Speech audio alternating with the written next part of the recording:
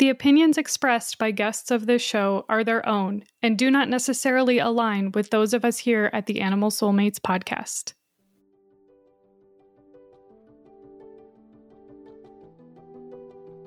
One spouse shared how, I guess multiple spouses shared this in a variety of different ways, but essentially, we have kids, and prior to the service dog, my spouse couldn't really leave the house to support our kids. And now, my partner and their service dog are coming to soccer games, and they're coming to school plays, and they're coming to graduations, and, they're just able to be present in their families' lives and be present in their own life, really, in ways that, people had really written off and thought would never happen again. And it's kind of those stories of joy and hope and the partnerships that really kind of drive why we do this, and the potential that these interventions have to really help people, which is really, really important.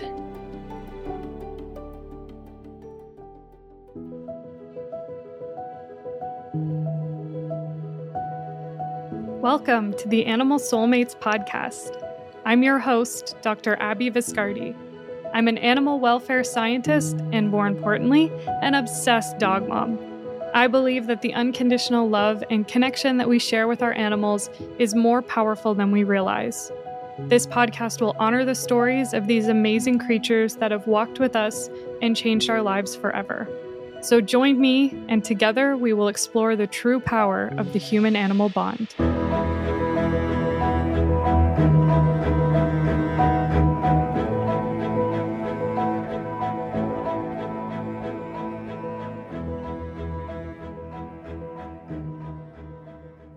Welcome back to another episode of the Animal Soulmates podcast. With me this week as co-host is my blind pity boy, Dusty, who will actually not be featured in the reel for this episode because he ended up rolling off the bed that my co-hosts lie on during a recording. And because he resembles a potato more than a dog, he couldn't quite figure out how to get back up on the bed. So he ended up kind of sitting by my feet for most of the time we recorded this episode. But hopefully things work out a little better for him the next time that he co-hosts. This episode is a little different than the last two, as I'm chatting with a scientist who studies human-animal interactions. Dr. Leanne Nieforth is an assistant professor in the College of Veterinary Medicine at Purdue University. Her work is focused on understanding the impact that animal-assisted interventions like service dogs have on human health and well-being, and also teasing out what the benefits are for the animal. So really putting the science behind the human-animal bond. Primarily, her work is focused on the benefits of service dogs for veterans with post-traumatic stress disorder, or PTSD, and the positive effects of equine-assisted therapy for individuals who have experienced trauma. We do touch on suicide and suicidal ideation among veterans, and we talk about PTSD symptomology, so please take care while listening to this episode. I really hope that you like nerding out on the human-animal bond science as much as I do, and please enjoy episode 3, a scientist studying human-canine and human-equine interactions with Dr. Leanne Nieforth.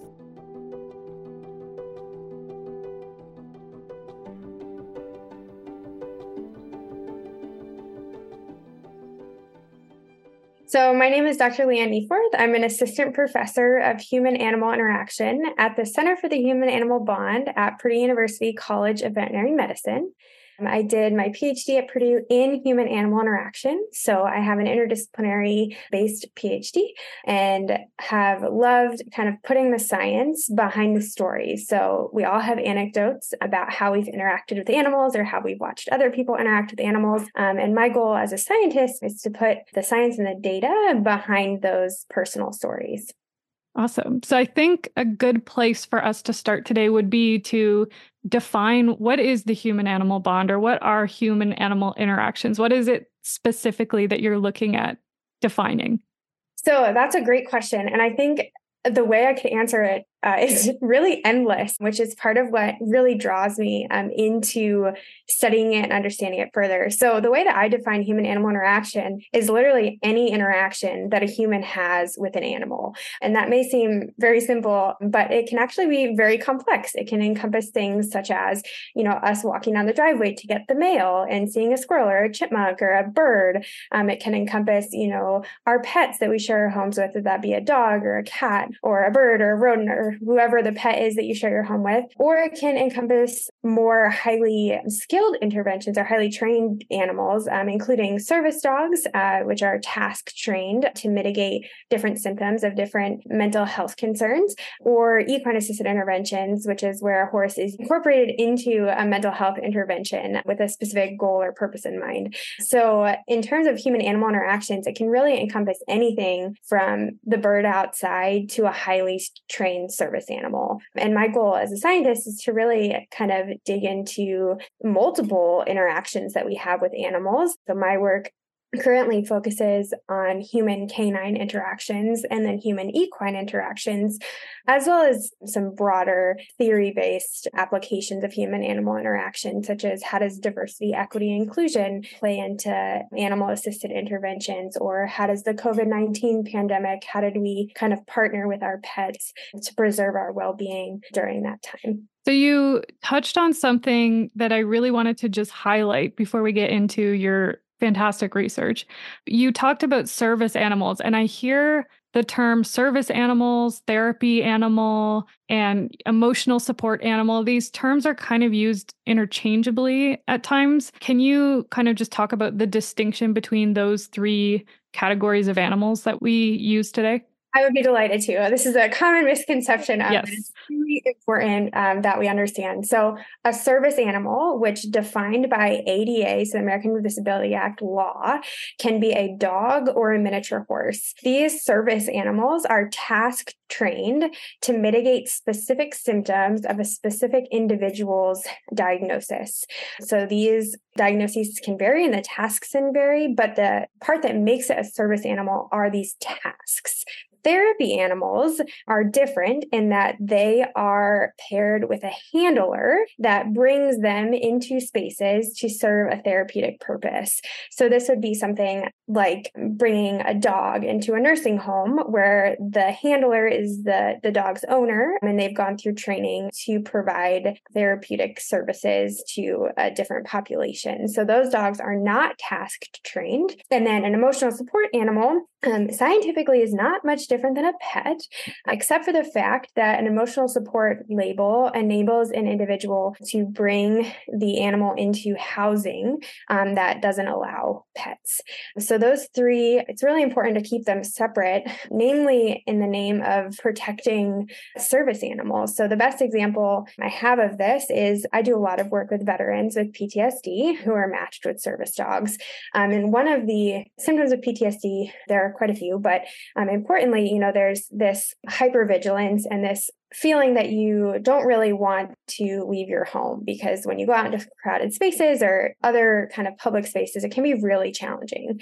So a lot of times veterans are paired with their dogs, and their dogs are trained specific tasks to be able to facilitate the veteran going out into public spaces. So imagine working up the courage to leave your home with your new service dog after potentially months, if not years, of staying in places that you're comfortable, but branching out and then going to public, turning the corner of a grocery store, for example, and having someone with a fake service dog attack your dog, essentially. Mm-hmm. That's kind of a huge example that's really kind of pushing the limits on it, but it's a really great way to think about kind of the importance of not having fake service animals in a way to protect not only the physical safety of people, but also the emotional safety, because, that veteran worked up the courage to leave their home with their dog and now, has to deal with not only the physical ramifications if something were to happen, but also the mental ramifications of, I finally worked up the courage and look where it got me. Yeah. I think that's something that as members of the public, that's really important. And thinking about kind of, bringing animals into public spaces that shouldn't be in public spaces or aren't service animals, but saying they are, I think, again, it's a protective thing for people that really need the service animals. It's also important to note that there is not an official certification or training program for service animals. So asking for a certificate or registration, that doesn't exist. So that's also important to know that, if you have a registered service animal, there's not like a one registry, for example, for the US. So there's no way to do it. It's really the tasks that kind of separate them from other dogs. So then, as a member of the public, how do we know what differentiates a service dog versus somebody who's just bringing their dog into a grocery store or something like that? You might not, to be completely honest. Okay. I mean, there are telltale signs, right? So service dogs would never, for example, urinate or defecate in public. They won't react to stimuli. So they won't react to another dog or a horse or a loud noise or, maybe not a grocery store, but they'll be well behaved. They'll be very obedient. They won't be pulling their owner around. They'll be listening intently to what their owner is saying, even if their owner isn't saying anything at all. A lot of dogs, for example, like diabetic alert service dogs, are paying attention to blood sugar. So their owner might not be giving them any cues, but they are intently paying attention. These dogs settle really easily. So they know that when the owner stops, we stop and settle. Pet dogs typically aren't that obedient. So that's typically a way for a member of the public to know. But there are 2 questions that business owners can ask of an individual with an animal that they think is a service animal to determine if they're welcome in that space. And those questions are, is that animal a service animal? And what tasks is that animal trained to do? They are not allowed to ask for registration, certification, a demo, why they have the dog. It is only those 2 questions, which is, again, really important to recognize because you don't want to have an invasion of privacy or really kind of, again, that going back to the veteran example, if they work up the courage to leave their home, it is an indicator that, there is a potential disability present, right? So PTSD is an invisible disability. And if you go out into public with a service dog, that's kind of a really cute, flashing, golden retriever puppy. People are going to be like, oh, why do you have a service dog? Which is a really inappropriate question. Also, vests are not required. So just because a dog doesn't have a vest on does not mean that they are not a legitimate service dog. So again, kind of going back to those 2 questions, is it a service dog and what tasks are they trained to do are the only 2 questions to be asked. Now, if the dog is causing problems and, for example, going to the bathroom inside of the store owner can, of course, ask them to leave.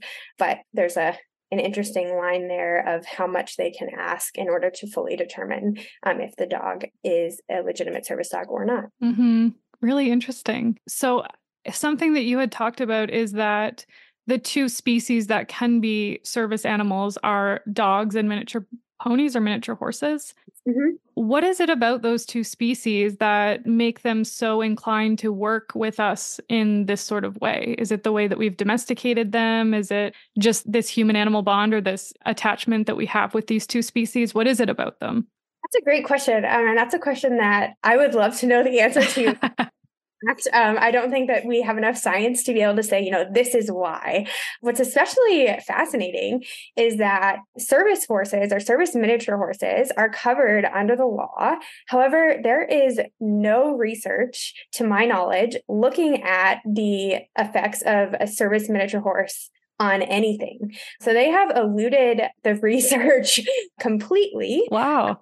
My knowledge, there are not very many of them in the US. I know there are a few simply because of their presence on social media, which I think is awesome that they do exist in the real world.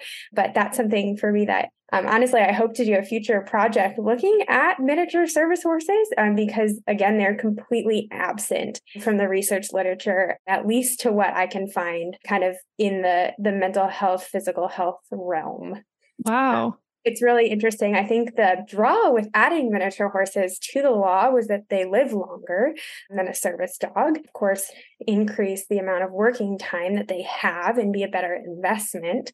But there has been no research, which also kind of brings to light, the welfare concerns or potential welfare concerns in that. I think, as a human-animal interaction researcher, when we talk about human-animal interaction, we talk probably 90% of the time about humans and only 10% of the time about the animals. And, that's a hyphenated word. So it should be about 50-50. And I think that's something that as a researcher, I always think about is the animal side and, what does this mean for the animal? And, we have to be careful about the anthropomorphize because we really don't know what the animal's thinking in the moment. But there are ways that we can measure stress, for example, or look at body language to understand kind of how the animal is responding to a certain situation. Mm-hmm. Yeah, I'm glad you brought that up because as an animal welfare researcher, that is something that I've noticed has been a bit of a gap in the literature of the human-animal bond as we see a ton of benefits to the human health and human welfare, but there isn't necessarily the same robust literature to support the benefits to the animal as well. So I think that that's definitely getting more attention, but we certainly need to spend a little bit more time in that space as well. For sure. Yeah, there's a lot of growth to be had there in terms of measuring what's appropriate to measure, number one, but measuring something to begin with. Yes. Yeah, absolutely. So a question that I had too about the breeds of dogs that we're using mainly as service dogs. So I see a lot of German Shepherds, Golden Retrievers, Labrador Retrievers. Is there, I guess, restrictions on what breed can be used as a service animal? Why are we selecting these breeds of dog versus other breeds? Can you talk about that a little bit? Again, a great question. And that depends on the organization that you are getting your dog from. So there are organizations that have purpose-bred dogs, which are typically lab or golden retriever or lab retriever mixes. And then there are other organizations that incorporate shelter dogs and donated dogs. So those dogs can be really anything along the span. The only kind of breed restriction I would say is that if you need a mobility dog, so a dog to help, you stand up or you walk around, obviously you need a bigger dog. Mm-hmm. Many of the organizations that do pull from the shelters, there's height restrictions, kind of how tall the dog needs to be in order to best fulfill that role. Obviously, you wouldn't want like a Chihuahua in a mobility dog role. But in terms of research on breeds, that's something that is ongoing. I think hopefully in the next 5 to 10 years, we'll have some insight into that. But for now, the research is really minimal, if not non-existent in terms of understanding kind of the breeds. Dr. Maggie O'Hare's lab at University of Arizona and Dr. Emma McLean at the Arizona Canine Cognition Center are pioneers in that field right now, kind of really understanding how dog characteristics play into the service dog outcomes for the humans involved. So they've looked at temperament, for example. The temperament of the dog pre-training and pre-placement plays into PTSD outcomes. So that is a pioneering part of our field. And hopefully, again, in the next 5 to 10 years, we'll have some more answers on that. I think generally, too, this is important to know. As a field, human-animal interaction and human-animal bond is quite young. It really began to be a significant focus back in the 80s. And there are centers for the human-animal bond at universities across the country. The first was at UPenn, and that was in the early 80s. And then Purdue University was second on that list, again, in the 80s. So if you think about kind of the length of time we've been studying physics or chemistry or biology, and then the length of time that we've really started to dive into the human-animal bond, it's really remarkable to think about how young the field is in terms of kind of the history behind it. But with that said, I will say in the last 5 to 10 years, the amount of research has exponentially increased. So I recently did a systematic review of animal-assisted interventions for autism spectrum disorder. And this was the third of its kind. So there were 2 done prior. The first one had a certain number of studies. The second kind of doubled that initial number, and the third doubled the second. But the difference in years between the studies, the first one was of all time up until that point, and that was about 2015. So that was about probably, 20 years of data for human-animal interaction. The second one was a 5-year follow-up, and then a 3-year follow-up, and then a 5-year follow-up. So in 5 years, we doubled the amount of literature in animal-assisted interventions for autism spectrum disorder. And that is pretty fascinating to think about how quickly the field is growing, but at the same time, kind of going back to what are we measuring in terms of including the animal or other kind of measures of interest, it's important to think about the rigor of the studies and how the rigor of our data needs to match the exponential growth that we're having. So we're finding within systematic reviews, at least that I've been a part of, that the field is growing very quickly, but there's still room for growth, though it is improving for rigorous methodology. Yeah, I think that's really important to note, that it's not just about quantity of data that we need really good quality data as well. Right. And those studies take time. Yes. Yeah. And they're not easy because we can't just go up to the dogs and ask them, how are you enjoying this interaction? Good, bad, not so good. So I wanted to spend some time on your research with veterans and PTSD. As I talked about, I have pages of questions to ask you because this is a new field for me to look into. And I love getting nerdy with science and seeing what the literature says. So if you could maybe start by just talking about what is PTSD, what are the symptoms of PTSD, and then kind of what is the scope of the scale or scope of the problem of veterans that are dealing with PTSD. So PTSD can occur, so it does not always occur, when an individual experiences a traumatic event. And specific symptoms can kind of vary in terms of how severe they are, dependent upon the individual that experiences them. And even if two people experience the same traumatic event, they may have vastly different responses to it, and therefore kind of either have different symptoms that are stronger within their PTSD diagnosis, or one may have PTSD and the other may not. So PTSD symptoms include things like intrusion symptoms, which are kind of repeated thoughts or involuntary memories and kind of distressing memories. Avoidance, so that's kind of what I was talking about earlier with the veteran avoiding public spaces because crowds, for example, might be something that's an aversive stimulus. And they can have alterations in cognition and mood, so they can have an inability to remember certain things. There's some anger sometimes, but just ultimately an alteration in that cognition and mood. And they can also have alterations in arousal and reactivity. So that often comes in hypervigilance and just being super aware of the surroundings, having trouble sleeping or concentrating, or kind of being easily startled with various stimuli from the environment.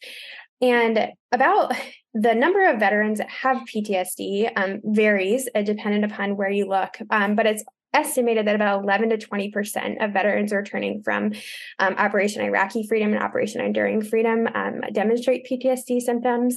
Additionally, it's important to note that PTSD can be comorbid with some other mental health concerns as well, such as depression or anxiety. And in that, a lot of veterans that have PTSD also have traumatic brain injuries.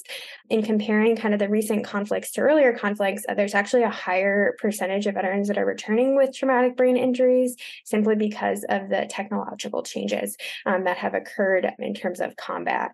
So veterans that are coming back, I mentioned kind of 11 to 20%. That can be even higher depending upon what paper you read and kind of who they're looking at. But these veterans come home. Mental health in the military is highly stigmatized. So many veterans who are returning don't seek out treatment. And for those that do, so about 50% seek out treatment. And for those that do, about 50% of them drop out of treatment. Those that actually stick through treatment, it can be 60% of them still have their diagnosis at the end of the gold standard treatment options. So there are gold standard evidence-based treatment options for PTSD, exposure therapy being the most well-researched kind of the gold standard for PTSD treatment. But those statistics I just shared are for veterans that go through that. So what we see is really a need for alternative options to be used in conjunction with evidence-based options. So when we talk about incorporating animal-assisted interventions broadly into mental health treatment, it's important that we think about integrating them as an integrative and complementary health option, it's called, instead of kind of making them standalone treatment options. And if you look in the literature, many of the current research articles describe kind of these animal-assisted interventions as complementary to the more standard, currently evidence-based options. Yeah. So in some of the reading I was doing, one of the things that really stuck out to me is the conversation about PTSD being a leading cause of impaired quality of life and functioning among veterans. And that's from like qualitative survey-based studies that found that. And then also from a 2022 report by the Department of Veteran Affairs that 17 veterans take their own lives per day, and PTSD increases their risk significantly of suicide. That statistic just absolutely floored me. I had no idea the scale of this issue. Yes, it's something that 100% needs to be addressed. But yes, that is the correct rate of veteran suicide. It's more than double that of civilian adults. It's something that, in terms of our service dog studies, we actually have a measure for suicidal ideation prior to being placed with a service dog and after. And those results should be coming out soon. But that's something that we really have an opportunity with animal-assisted interventions and just interventions in general to really make a difference in someone's life, especially because, as a complementary integrative health option, people aren't coming to a service dog first, right? They're going, to their VA, to their psychiatrist, to their, just normal medical provider, and going through kind of all the different options. And then as a last resort, often reverting to, what about a service dog, or what about an assisted intervention of some kind? So yes, there is a great need to develop further treatment options for PTSD, and specifically in the context of veterans, but also outside of veterans in non-combat or military related PTSD as well. And the literature there is also minimal. So most of the work in animal-assisted interventions for PTSD or service dogs for PTSD has occurred in combat veterans. And, PTSD can be from combat, or it can be from military sexual trauma or other types of trauma within military service. So it's important to, think about all of the different pieces that play into the puzzle to really kind of develop these interventions that can really help people. And I think, too, it's important to consider that many veterans, or many humans in general, exist within a family system, exist within a community. And there's these different circles where people, live their daily lives. So often when one individual is diagnosed with a mental health concern or experiences something traumatic, it really has a ripple effect to the individuals around them. So considering, how we can develop these interventions to not only address the person who's experienced the trauma's symptoms, which of course is really critical and important, but also address kind of the ripple effects on a partner, or a spouse, or a child, typically within that smaller circle, but even broader than that. And animal-assisted interventions have kind of the opportunity to do just that, and to kind of the whole line, which is really critical in terms of developing a supportive environment and a space where the mental health of really everyone involved is at the forefront, especially in crises like we're experiencing right now. And that's some work that you've looked at, right? Looking at the impact on the spouses of veterans suffering from PTSD. So a lot of my dissertation focused on the impact of a service dog on military spouses or partners. I specify spouses or partners because in order to be included, they just had to be cohabitating with the veteran. So that's important to note. But yes, so we looked at when you bring a service dog into the home, though the dog is trained to do specific tasks for the veteran themselves, the dog obviously interacts with all members of the family and can create interesting situations across the board. And with that, early on, service dog providers, and this has changed, but early on, service dog providers, would encourage spouses and family members not to interact with the dog because the dog was there for the veteran and only for the veteran. And as you can imagine, that is quite a tall order. For example, if you have little kids and, mom brings home her new service dog, who's a very cute golden retriever, who just, adds a different dynamic to the family. And, telling your child, oh, don't pet mom's dog, she's working, that can be a really big challenge for families. So we looked at and that the benefits and the challenges that having a service dog in the home may have on spouses.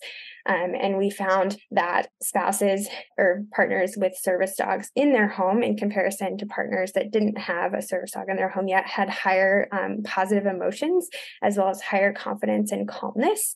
And we did that through a study using ecological momentary assessment data, which is essentially a survey modality. It's an app on your smartphone.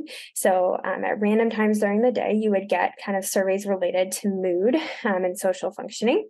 And instead of a survey where it says, in the last 2 weeks, how have you felt about X, Y, or Z? It says, how are you feeling right now? And what that does is it kind of eliminates the survey bias and really captures those in the moment responses. So we were able to kind of see how the service dog was affecting kind of the positive affect or positive emotion of the partners. And in that particular study, we didn't see any changes to negative affect or neutral affect, which was interesting. So it was highly positive. And then another study we looked at was a qualitative study. So we looked at open-ended questions from veterans and their spouses. So this was an analysis where we could look at kind of responses from both partners.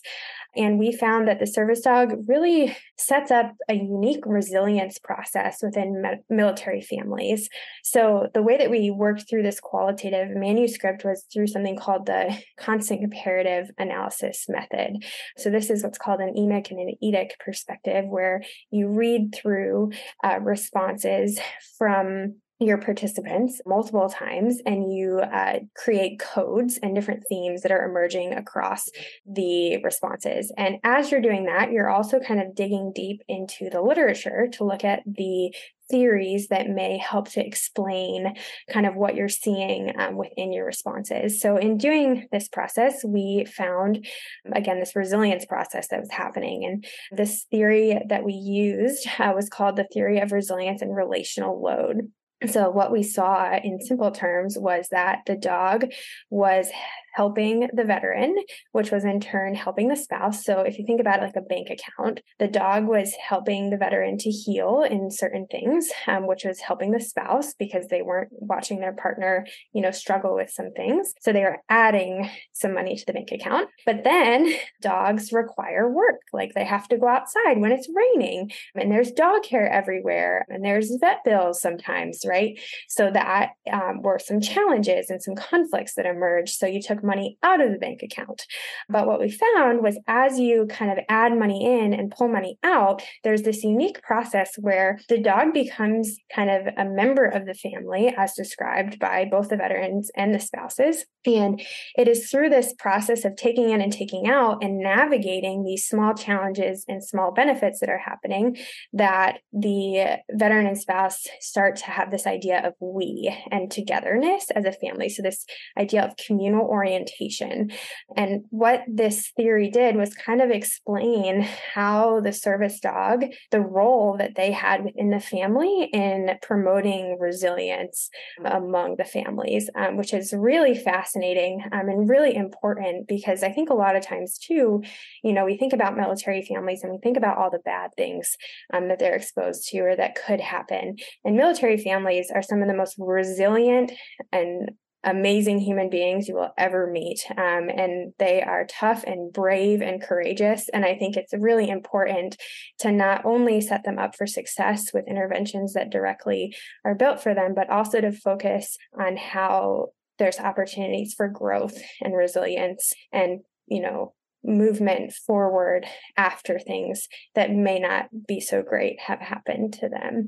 So that work continues too. We looked at sleep of partners, of veterans with service dogs, and we found, interestingly, that the sleep doesn't change, which, most people are like, well, that's not a finding, but it actually is, because if you look at studies of pets and humans sleeping, subjectively, humans say that when their pet sleeps in bed with them or when they sleep with their pet, their sleep is better. Objectively, it's actually a lot worse. We have this extreme disagreement between subjective and objective measures in a typical human to pet relationship, whereas with veteran partners, we don't see that. So there is no difference objectively or subjectively, which is really interesting. Yeah.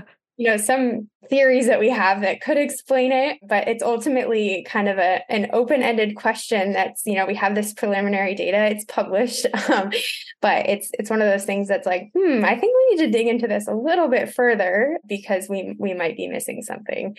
But it's really fascinating to see. But, ultimately, the goal of looking at the military family was to not only include them, which is really, really important, but to also, think about, okay, we're bringing this dog in for the veteran, but maybe they can have an even bigger difference or make an even bigger difference on the whole family without much change, right? So that's really kind of where my dissertation was. And I have a few additional studies coming out soon in that regard, but it's really interesting to me. And of course, giving back to those who give so much to us is really critical and important to me.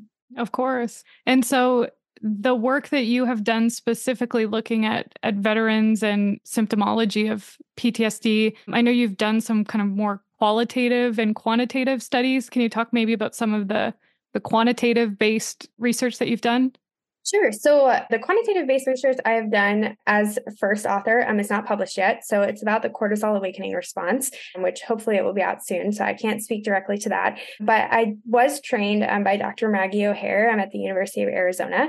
And her studies have found significant changes in PTSD symptomology when comparing veterans who have a service dog in their home and veterans who are on the wait list for a service dog. And they see decreased anxiety, decreased depression, decreased PTSD symptomology, increased quality of life in multiple measures.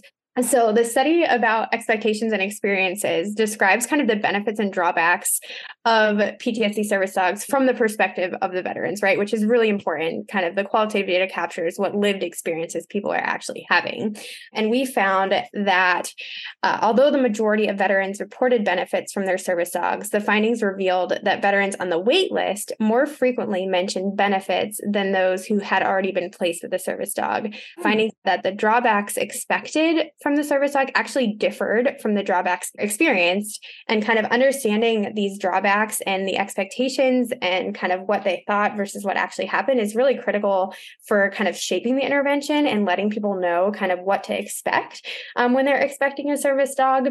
And with that, there are ways, and there's literature on hope, for example. So if you are hopeful about something, your mental health outcomes are actually better, which is really interesting to think about kind of how we can prepare people for these interventions in order to kind of make sure as much as we can, right, that they have the best chance for positive outcomes, which is really, really interesting. And I think very important, like you said, to make sure that the expectation meets reality before the animal even comes into the home. Exactly.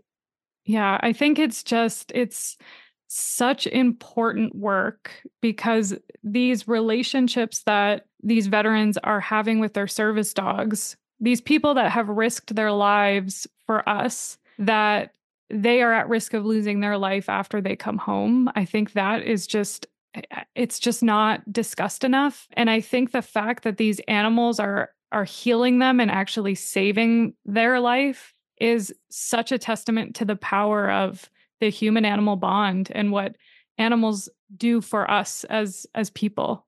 And many veterans will directly tell you that, right? So Yeah. many of our participants have said, this dog has saved my life. I would not be here if this dog was not in my life. Wow. Like, that I have with this dog and the people I've met through this program, like I really wouldn't be standing here.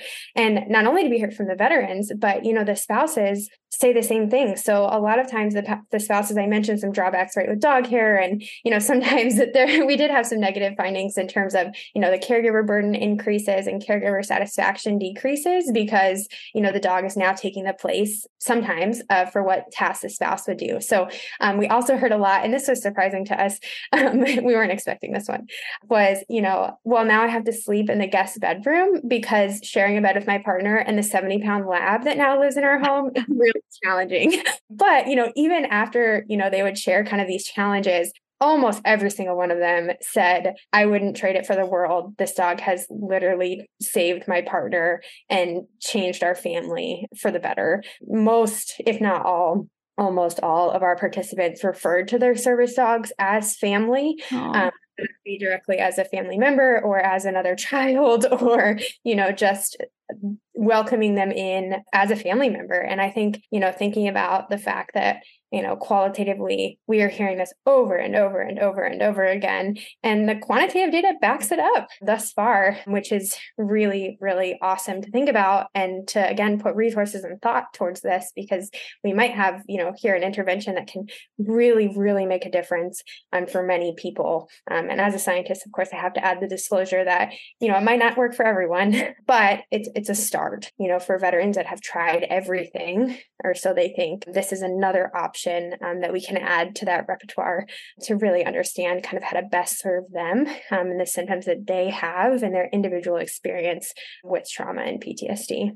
So in your conversations with veterans and their families, was there a particular veteran partnership with their service dog that stands out to you? Was there a particular conversation that sort of stuck with you through this type of research?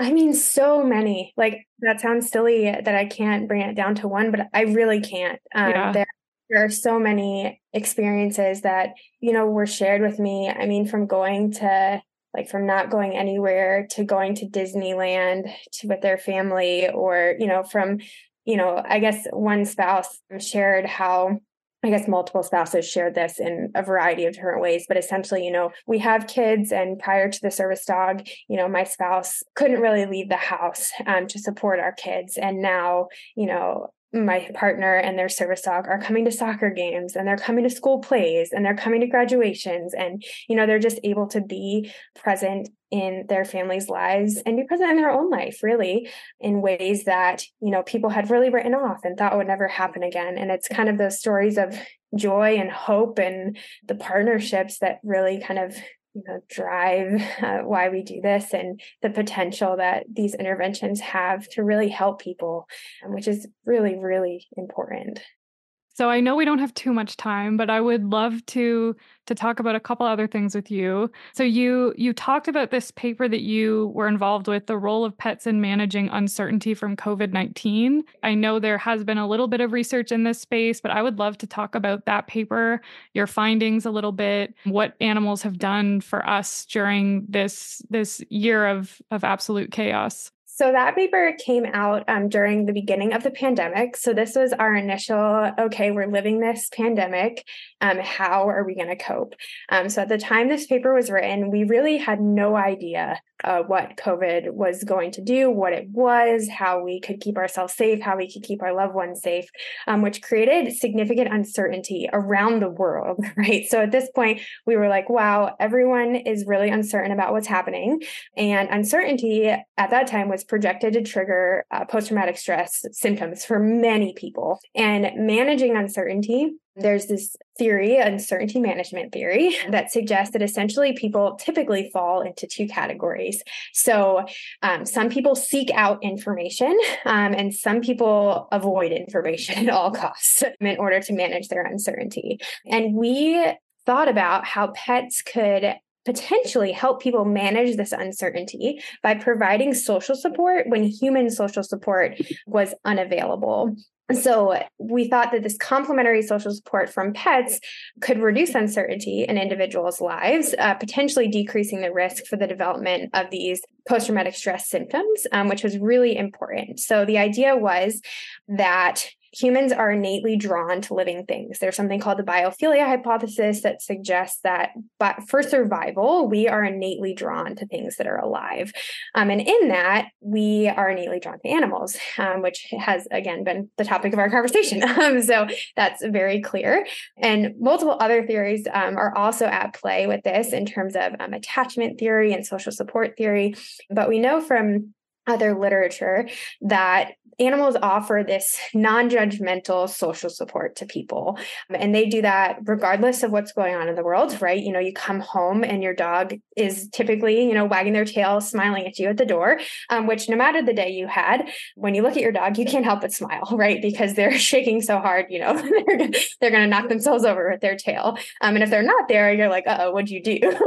Right? So regardless, you have a response, which is typically positive when you see your dog. And it's that non-judgmental social support and that idea that the animal can bring joy. We've done studies in the past that, just having an animal in the room can spark joy, which is really interesting. And when you're thinking about the COVID pandemic, obviously both of those things are really important, but there's also this sense of routine. So many of us were forced to change our routines very abruptly with little warning, right? We were forced to stay home. We were not allowed to see people. We had to really think about kind of every aspect of our life that we really took for granted prior to COVID. And in that, our animals continued not only to be there for us when other humans potentially weren't allowed to be in the same space with us, but they were also continuing to live their lives. So they had routine, right? I don't know about you, but if I'm not up at 6 o'clock to feed my dog in the morning, I'm going to be up at 6:01 because he's going to be letting me know that it's 6:01 and she hasn't been fed yet. And, they need to go outside, which was forcing us to leave our homes and go for walks. Many of us couldn't do much else aside from walk around outside, right? Because that was a safe space.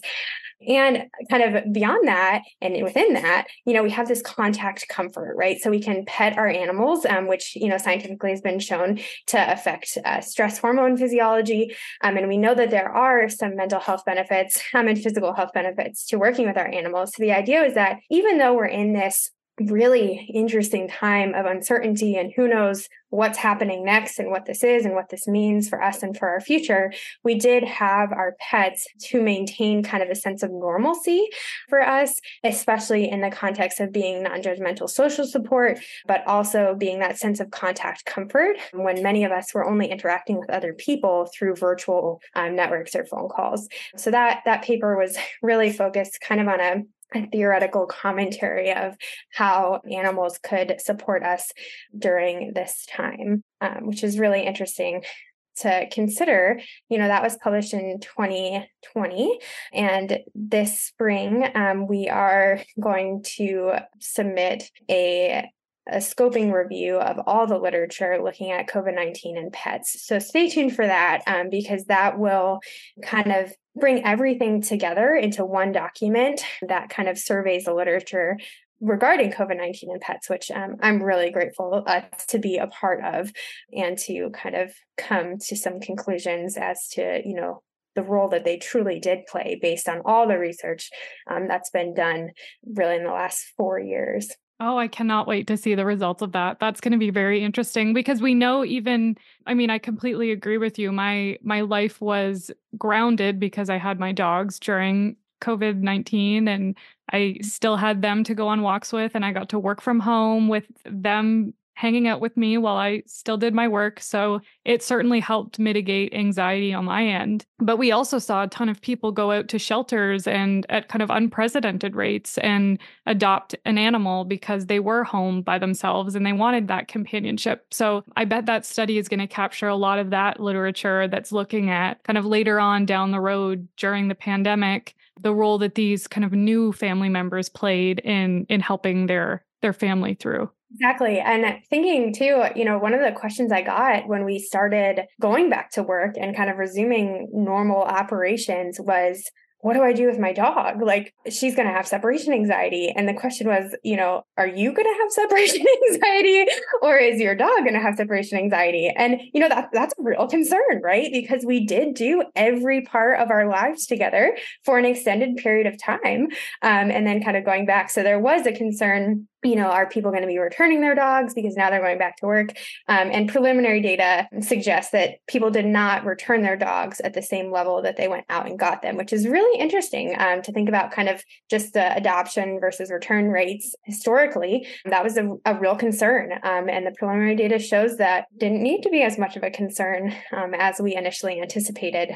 So again, hopefully we'll have some more concrete results on that soon, but definitely an interesting way to incorporate pets into our lives or to think about how much of a role a pet could play in our lives. I'm really glad to hear that because anecdotally, I have heard differently from shelters that there is a big crisis right now and animals just being put back into the shelter system, shelters not being able to keep up with surrenders and those types of things. So it's nice to hear that maybe there wasn't a statistical significance. Maybe certain areas were a little bit more impacted by that. But I'm glad to hear that perhaps there wasn't just this mass return of animals after everyone went back to work. Yeah, and that's preliminary data. So fingers crossed that's accurate because yeah, no, you're not the first person to tell me that on like the community level. It'll be interesting to kind of dig deeper in that regard. And if that is happening, how can we support everyone involved in that to kind of make it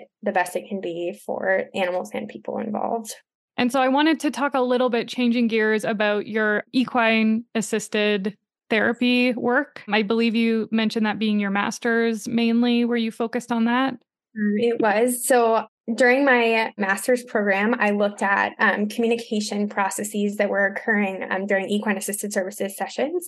So I worked with Dr. Elizabeth Craig at NC State University to kind of determine, what are we seeing in human-horse interactions from the perspective of a communication scholar. So my master's is actually in communication, which when I share that with people, they are often confused. But, you're never not communicating, and communication is behavior. And there's a lot of interpersonal relationships and family dynamics within communication that are important. So we published 2 papers out of that. The first was looking at patient-centered communication in equine-assisted mental health sessions. So we talked to 19 practitioners from around the world who were providing equine-assisted services to different populations, mostly individuals who had experienced trauma. And we interviewed them and then did a qualitative analysis to kind of determine the themes that were most relevant. And we found a few different themes that defined communication processes that were occurring. So we found that equine behavior was signaling human emotion regulation. So a great example of that is one of the practitioners shared a story where she was working with a family, brought the family from the parking lot to the field where the horses were. She had asked them how their day was. They said, "Oh, it's fine." And then they stepped into the field and the horses looked up, saw them, and then galloped to the other side of the arena or the other side of the field. So clearly that is a visual display of equine behavior that signals some sort of human emotional regulation. And the practitioner shared how in that space, she had felt that fine was not so fine, but having the horses respond in the way they did made it very clear for the client and provide an opportunity for her to create a really patient-centered space to kind of discuss that further. We also found equine closeness and touch offered positive regard. So a practitioner shared how she was working with an individual who had just lost her daughter, and they were grooming a horse. And she said, they got to brush the tail, and the person just broke down in tears because it reminded her of brushing her daughter's hair. Really, in that regard, presented a space where she could feel safe to express her emotions and to really process through things, but also get that contact comfort from the horse through that space. We also saw another theme, equine aggression disrupting human aggression cycles. So equine aggression being typically rearing and bucking and kicking. So in a herd setting, if humans started to argue in sessions, practitioners would often describe how the horses would just start bucking each other aggressively as a human concept, right? The horses aggression, maybe not, but our human perception of that was that they were also being aggressive and kind of potentially mirroring what the humans were doing in the horses. We also saw that equine behavior prompted human reflection, which we saw that in both the examples I just shared. And then equine movement unlocked human movement. So this was particularly salient in practitioners who had been working with individuals who'd experienced sexual assault. And they described how the movement of the horse really helped to unlock human movement and healing because of the kind of rhythmic stimulation that the horse provided. So that was the first manuscript that we looked at. And then the second was how resilience was communicated in equine assisted services. So I have a real interest in resilience and post-traumatic growth. But here we found that resilience was communicated through crafting normalcy, new communication networks, validating negative feelings and encouraging a positive response to those negative feelings, goal-oriented talk, and then cultivating an identity of empowerment. So when participating in equine assisted services, we saw clients kind of going through these different processes and becoming more resilient as a result of kind of the communication processes that were occurring to promote this resilience within them. It's absolutely incredible. Like, it is just hearing you speak about these healing powers that seem to exist when handling horses. It's amazing to me that we're not training these horses to be therapists or healers in any way. There's just this connection that exists that we have kind of captured and utilized now to heal others. It's just amazing. It's so motivating too, because, both of these papers I just talked about were qualitative papers. And, I have horses, had horses, there's something about a horse. And if you talk to anyone that's interacted with a horse, there's something about a horse, and people describe it differently. And for me as a researcher, I've experienced it. I get it. Like, I know there's something about a horse, but, the other part of me is like, okay, I have all these anecdotes. I have this qualitative data. I have the quantitative data in many cases that says like, interacting with a horse can, help mental health in a variety of ways. But my question is, physiologically, what is happening? Like, there is something happening in our connection or communication or, interaction with horses that we don't understand yet. And as a researcher, that's something that I hope in my career I can provide some sort of explanation, even if it's very preliminary, because, there is something about a horse. And there's a dog for other people, right? And there's something about a turtle for other people. And it's really kind of understanding what is happening from a scientific perspective. And I think too, as I say this, I always get the question, well, we know it. Why are you studying it? Like, you interact with the dog, and, yes, we do. But I think, from the science perspective, science is what plays into policy and insurance companies. And if we can create data that suggests how these interventions can help people, we can make an effect on a bigger level. And it's kind of understanding those mechanisms of how this is working, that really, really motivates me to do this work so that we can use it to help as many people as we can, and to understand kind of what combination of these interventions are best for what type of person and what type of symptoms they have. And I think there's, endless numbers of questions that we can ask there. So I'll be sure to be busy for a while. Oh my gosh. Yeah. You have job security now. There's just so much you can explore in this space. It's wonderful. And I think there is something very important about putting those kind of qualitative, anecdotal, evidence-based measures into a kind of quantitative, scientific-based study. And even though I agree there's a lot that we do in research that's like, well, we know that already. And it's like, well, now we definitely know. It's published, it's rigorous, it's scientific. Like, now we have proof that we can point to. And like you said, this could be groundbreaking for policy development and really helping financially these individuals that are really struggling. And I think too, qualitative and quantitative in the research realm, sometimes those are competing interests, right? So when they ask me kind of what research I do, I do everything from grounded theory qualitative work to stress physiology quantitative work, which is odd. People often are confused. But for me, it's really important because, for example, if I ask you how stressed you are and you tell me that you, since working with a horse, you have been not stressed at all, you're living your best life, and then I take your saliva and your saliva says, she seems pretty stressed out, right? You're telling me that you're not. What's more important there, right? Like, how can we kind of use those things together to really understand? So if our objective and subjective findings aren't lining up, we're missing something, and we're not understanding the full idea of what's going on, which is, again, what motivates me. And I think it really keeps the person at the center of the work. And of course, the animal there too. But, if I can't hand my work to someone who is in the trenches doing the work with the dogs, with the horses, then as a researcher, I'm not doing my job because what I produce, I want to be able to directly help people, in the marriage of different methodologies and different ways of thinking that happens. And so what is your focus now? What is your future research looking like? Where is your kind of general area? Yeah, so I mentioned a few of my projects that are upcoming, but my work has two central focuses for now: human-canine interactions and human-equine interactions. So I'm currently working both on a service dog project and on a therapy dog project, as well as on the equine side, looking at different types of equine-assisted services. I have some really exciting projects coming up, but they're not finalized yet. So unfortunately, I can't say anything, but I would say stay tuned because I'm excited about that. And in the future, again, I hope to look into the miniature horses as service animals, as well as other species that we haven't looked into at all, like other farm animal species that may provide similar benefits. We just haven't asked those questions yet. Well, we'll have to have you back once you've done some more of this digging. And then also we didn't get to talk about your animal soulmate, Luna, but we'll have to just do another episode with you and dig into that because I think that would be an awesome story too.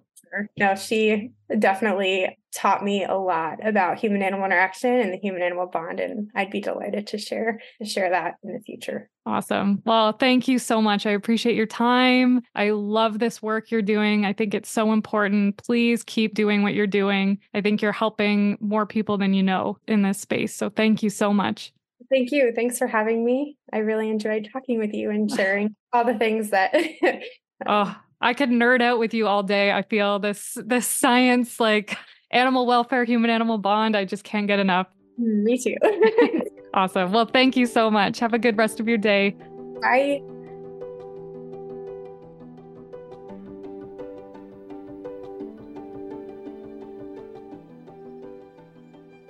After recording this episode with Dr. Nieforth, I realized that I still had a couple more questions, and so I reached out to her and she very graciously answered the remaining questions that I had. So one of the things I was really interested in is how much it actually costs to train a service dog for a veteran.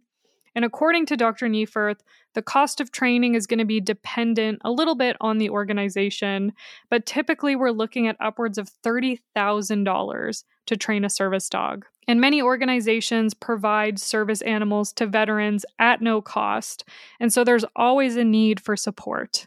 If you feel moved by this episode and want to donate to an organization, Dr. Nieforth provided 2 that she has specifically worked with. The first being Canines for Warriors, and that's the letter K and the number 9. And the second being Canine Companions, canine spelt as we normally would spell it. And the links to both of those organizations can be found in the show notes with information on how you can support them. Dr. Nieforth's website is also in the show notes with links to all the studies that she talked about in this episode. And so if you're like me and you want to read the science and go to the papers that we talked about and kind of nerd out as much as you can about this topic, you can find all of those resources available on her website. Now go give your animal soulmate a boop on the nose, and I'll see you next week.